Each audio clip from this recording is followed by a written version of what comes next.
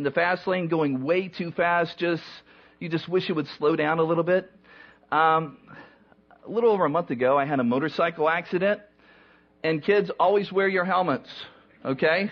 I'm not going to tell you if you had my helmet on or not. But I'm alive, and actually I really believe God intervened in a really powerful, miraculous way, because no broken bones, no broken teeth. I was thrown out. I was thrown away from traffic instead of thrown into traffic.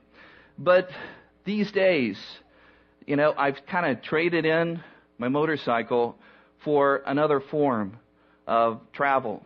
Here comes Dave with my new mode of transportation. So I've kind of traded in the motorcycle for a walking stick. I've moved into my Yoda years, I believe. And everything I'm telling you is from the Bible, so I'm going to just set this down because I don't know what to do with everything here. But I've kind of traded in the motorcycle for the walking stick so I can actually, enjoy the people in my life a lot more.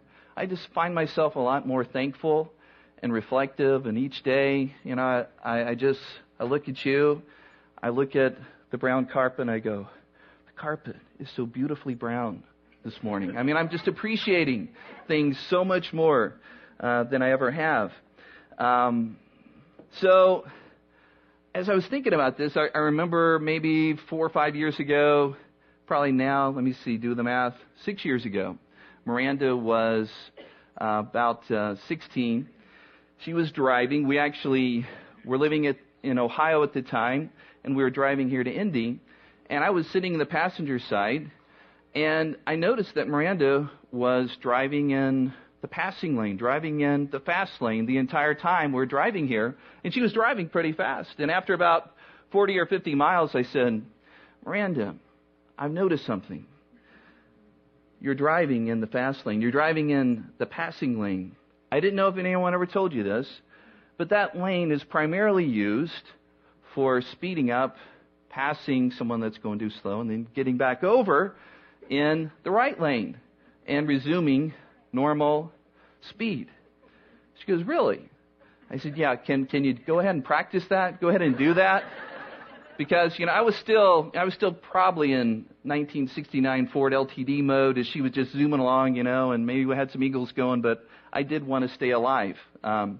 She also kind of did a lot of weaving. I was surprised she never got pulled over for driving impaired or something. She did a lot of weaving. Yeah, she got pulled over once, I guess. Thanks for the clarification, Trish. It's all good. So I thought, but moving over, slowing down. I thought that'll preach. It's like, so if the message had points today, if it had a title, it would be, moving out of the fast lane. Okay. So here's what I've seen. Once we get caught in the fast lane of life, it seems like there's no way to escape. All of our lives are filled with challenges and pressures that are forcing us to feel like we've just got to keep going faster and faster.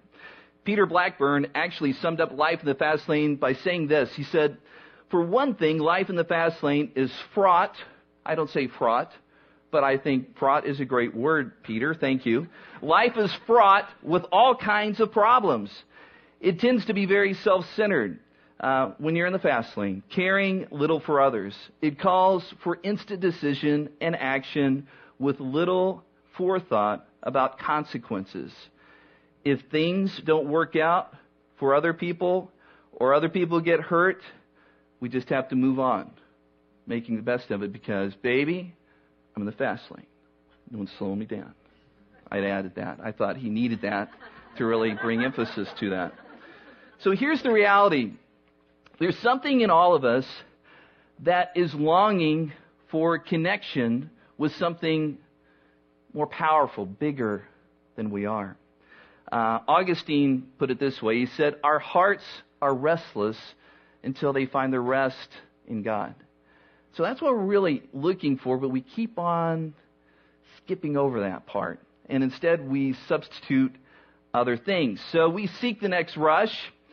We seek the next thing. to fill that void that eats away inside of us. And what ends up happening? Well, it's never quite enough. The next thing must be bigger.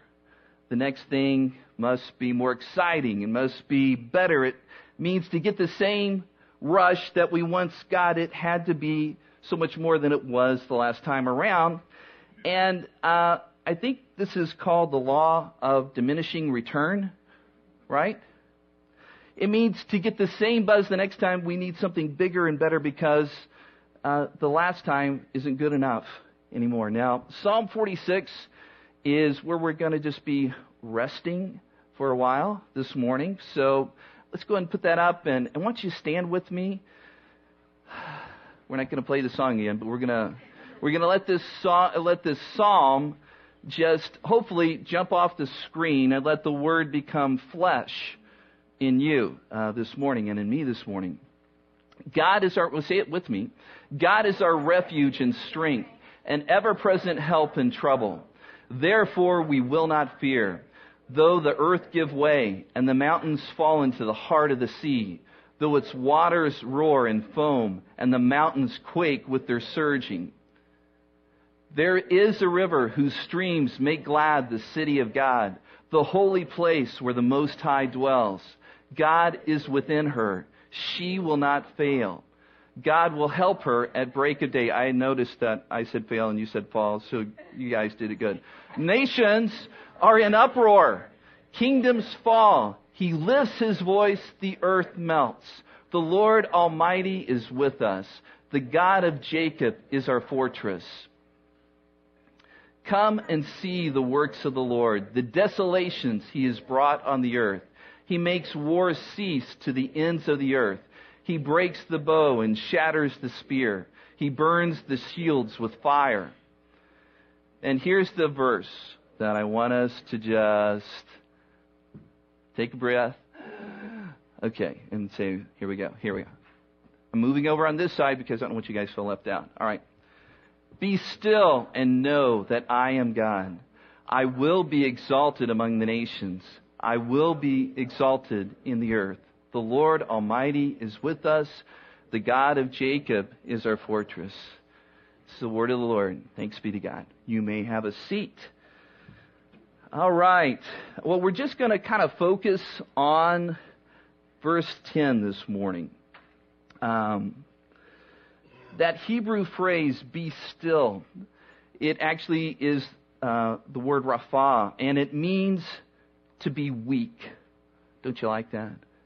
Maybe not. To be weak, to let go, to release. A better translation would be cease striving. Okay? Or cause yourselves to let go. Or let yourselves become weak. It's kind of like Randy was preaching last week on surrender. One of those sermons we just love to hear because it's like, wow, do I have to surrender? And you're like, yeah, sometimes we just have to do that. Now, in Hebrew grammar, we often see two commands linked together, and we see that here this morning. And here the two imperatives, be still and know, are linked together. And the emphasis here, though, is on the second command, which is know, which in the Hebrew is the word yada. Now, I love yada. Don't you? Amen. Yada, I love to know my wife. Knowing my wife as her husband is a wonderful, intimate time. Adam knew Eve, and then little babies came along. That's the same Hebrew word that is for the word know, to know, okay? So, we actually, the word yada, know means we surrender. We cause ourselves to let go. In order, though, that we cause ourselves to surrender and let go in order so that we may know that God is God, all right, and He's in control. We give up trusting in our speed or anything else that we're trying to substitute in order to know that He's in control and that He's God. So we're to be still and know that God is God. Now, anybody ever been to Houston Woods? Houston Woods? Yeah? It's epic. It's wonderful. Did you say epic? Epic is a word we don't use enough of. But Houston Woods is an amazing place, and I had actually gone there with my family, and we were just having some time just to spend together. And what's cool about Houston Woods, it has this little beach, has all these nature trails, and actually has a nature center, and you pretty much take your family there to be still and to enjoy God's creation. Now, the ironic thing that I discovered is all of these sweet little families were dragging their kids around, saying, hurry up, we've got to get to the next thing. Hurry up, we've got to go to the beach and have a good time because we're only here for another 5 minutes. It's like, hurry up. And they were just dragging them from activity to activity. And these things are not fast lane activities. These are activities that we just need to just chillax and enjoy. All right? Now,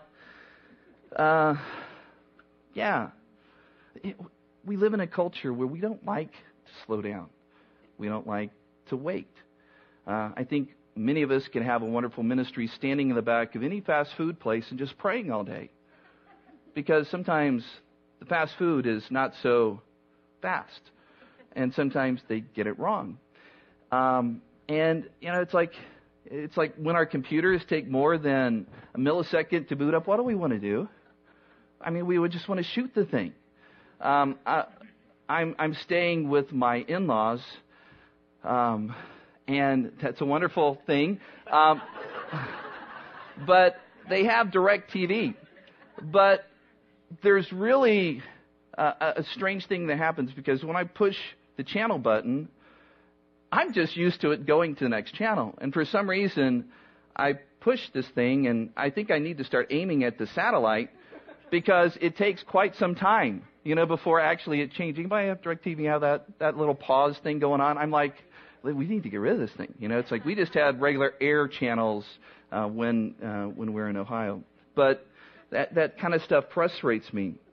But it's like we just get really agitated because we're so used to everything going quickly. And, the quicker we go, the more we miss.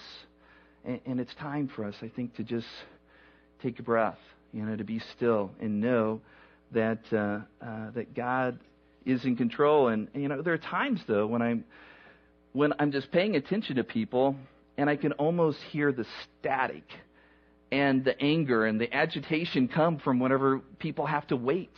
It's like, you just think they're just going to snap, and you're like, it's going to be okay. It's going to be okay. Now, I have to tell on myself because I, my friends, can be an impatient person at times too. I know it's shocking, but this was mostly when I lived in Ohio.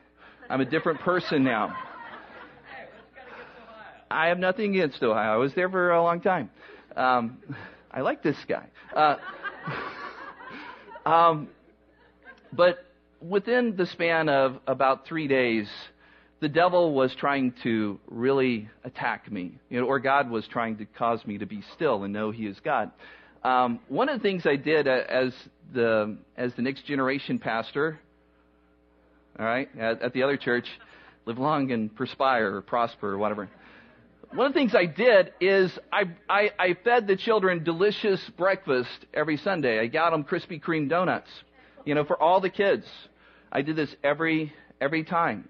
But then I also taught them. We had kind of like a big kids church setting, and so I didn't feed them donuts and put them in the car with mom and dad. I fed them donuts, and then I allowed them to experience all the wonderful benefits of a donut and an 8-year-old, there in front of me. We had some very exciting worship and kids very excited to answer questions, that kind of thing. Well, one of these days I was running a little late, and I went to Kroger to pick up the Krispy Kreme donuts. And as I'm at Kroger picking up the Krispy Kreme donuts, I'm running late. And so I did something, I promise you, that I'd never done before. I went out, I brought my little half cart, I love those things. I'll wrestle someone for them. It's like, who wants the big old cart when you can pack everything in one of those little guys? So I had all these donuts in there. And right beside my car, there were about 7 shopping carts, bass carts, they call them in Ohio. I don't know what they call them here. So there's 7 carts there, and I went, I always take the cart back to the cart corral, but this time the children are hungry. I must feed the children donuts. So I just leave the cart right there by me, and I just kind of slide in my car, and I start to pull out.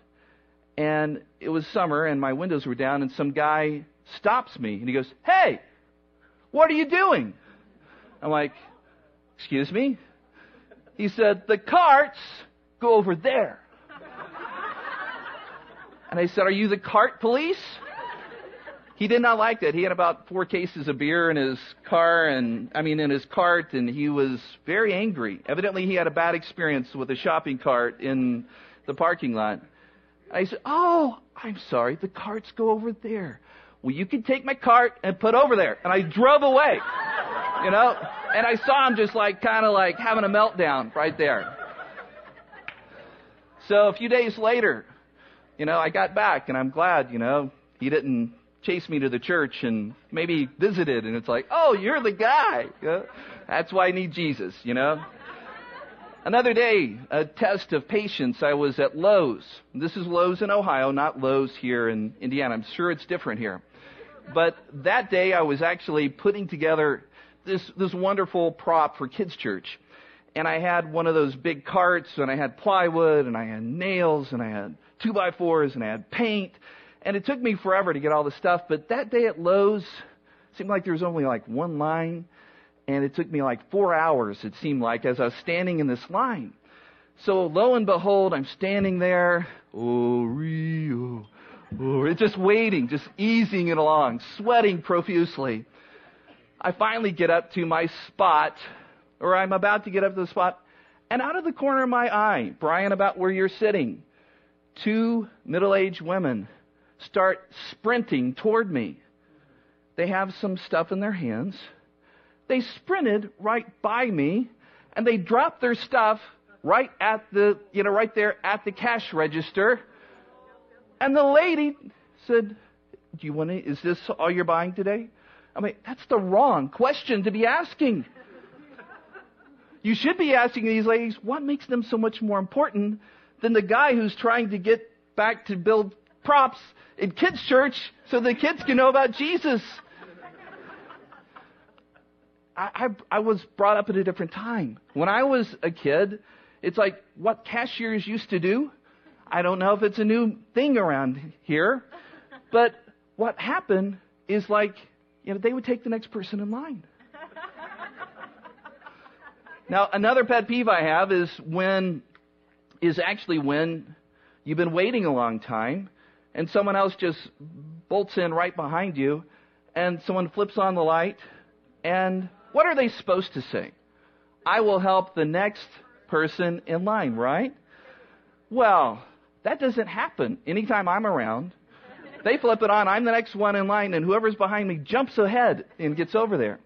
So I must say, it's like after my incident there at Lowe's, what happened next, though, was what almost pushed me over the edge. So it's like I said, "I'm sorry, ladies. I just have to ask a question. What makes you so much more important than me that you can jump up in front of me?" And I got to know more out of my mouth. Now, I normally don't say such things. This was when I lived in Ohio. I'm so much better now. I normally don't say such things, but after I said this guy behind me pushes me in my back. And I turn around and he starts poking me in my chest. Said, "Relax, man. You've got to chill out. Life's too short." And I'm thinking, if I had really sharp teeth, I would bite your finger off and spit it out. You don't want to mess with a children's pastor having a bad day. I just dealt with, it may have been the same donut guy. I don't know, from a few days ago. But the point in all of this, I'm preaching to myself this morning when I just have to continue to say, okay, be still and know that God is God. Life really is too short to just speed past a breakneck speed and just keep on forgetting about all of this stuff. All right. So we have this problem of being impatient, agitated when we have to wait. And sometimes it's just good to wait, okay? Intimate conversations, they're kind of scarce these days when, people just look into each other's eyes and just wonder, how are you? How's it going? Where we just actually take time and just look deeply into each other's eyes and really have good conversations. Well, Eugene Peterson is one of my favorite pastor of pastors. He wrote The Message, kind of paraphrased the Bible. But here's the thing. He has some of these great quotes. I love the first one. And these are all quotes kind of related to how important it is for us to be still, to slow down. First one, I can't remember a farmer who was ever in a hurry. Think about that. It's like, what did we learn in church today? I learned farmers are never in a hurry. Farmers characteristically work hard, but there's too much work to be done to be in a hurry. I thought, that's a Yoda kind of thing to say. So I thought, I'm moving in this point of my life. Impatience. He talks about, what the sin of most pastors? Here it is. Impatience is the besetting sin of pastors. We're in a hurry. We want to see something happen. But sometimes it takes 300 pages before anything happens. I thought, I love this one. And I love Pastor Randy because I know he's just Randy, but he's our pastor. Randy's job, a pastor's job, is to get to know God very well and people very well and to introduce the two. That is just so cool because, I see that. I work with this guy every day, and it's like he's always praying for you guys and loving on you, and he's always hanging out with us. And I'm just thinking, you're really cool. I miss him because I hope he makes it back from the Grand Canyon. That's where he's having some time with the family. The job of the pastor, last quote from Eugene Peterson, the job of the pastor isn't to get things done. His or her job is to pay attention to what is going on, what God is doing. No one else is going to do that. Isn't that good? And what I love about our church is we've got elders and pastors and staff and all of you. You guys are always paying attention to what is going on. You let us know. But if there's anything I could boil down and say, that's a really, really important thing for leaders to do, is to do that last thing there. And sometimes you have to be still to make that happen. Psalm 62, verses 1 and 2, it sounds really familiar. David says here, my soul finds rest in God alone. My salvation comes from Him. Find rest, O my soul, in God alone. My hope comes from Him. And I think what's really cool, the Hebrew word for rest also means silence. So a better translation of this verse would be, for God alone, my soul waits in silence. We're doing this class, actually Deb Collenbach is doing this great class called Sacred Rhythms. And if there's any one word that would describe what I'm kind of talking about this morning is the discipline of solitude, of actually just being still and actually creating a margin in your life when all the buzz and the busyness is going on that you go, I need to just take a moment here, okay? Now, what I find whenever I'm kind of getting caught up in one of these swirls of stress and busyness, when I'm having a Lowe's moment, when I'm having a Krispy Kreme donut moment, I really find it really helpful to actually go to my happy place, all right? To go to this place and I find my refuge and strength really comes from being in God's presence. And I just go into worship mode. And I realize when I'm in those moments, He manifests Himself as my ever-present help. He said, I'm here. I'm here to help you. And what happens is my fears begin to kind of melt away in the strength of His presence and power. Because as I'm there just kind of basking in His presence and resting and being quiet, it's like I literally feel like I'm lifted up into the heavenly realms, and I'm able to see things from a whole different perspective, and I get a glimpse of the world, and I get a glimpse at all the stuff going on, and I realize, God, if you just would speak, your voice would just melt, would vaporize everything that's going on all around us. Just the power of His presence and His voice. And I think, I think God's got this. I think He can handle whatever's going on. My life may be falling apart, but I'm not going to fall apart because He's there. And when I exchange my strongholds of fear and anxiety and everything else and actually say, how about I exchange that for you and the stronghold of your presence, and I just kind of bask in that place, I become so much more fun to be around. And when other people are doing that, they're a lot more fun to be around. They've just got grace. They've got peace. They will hand you a jelly bean and say, have a good day. I don't know. Something like that. Have a jelly bean. Just keep jelly beans on you. I don't know. I love jelly beans. Jelly bellies, though. They're the best kind. God bless you. Well, Steve, Sergeant, are you here, Steve? Steve is going to rescue the day.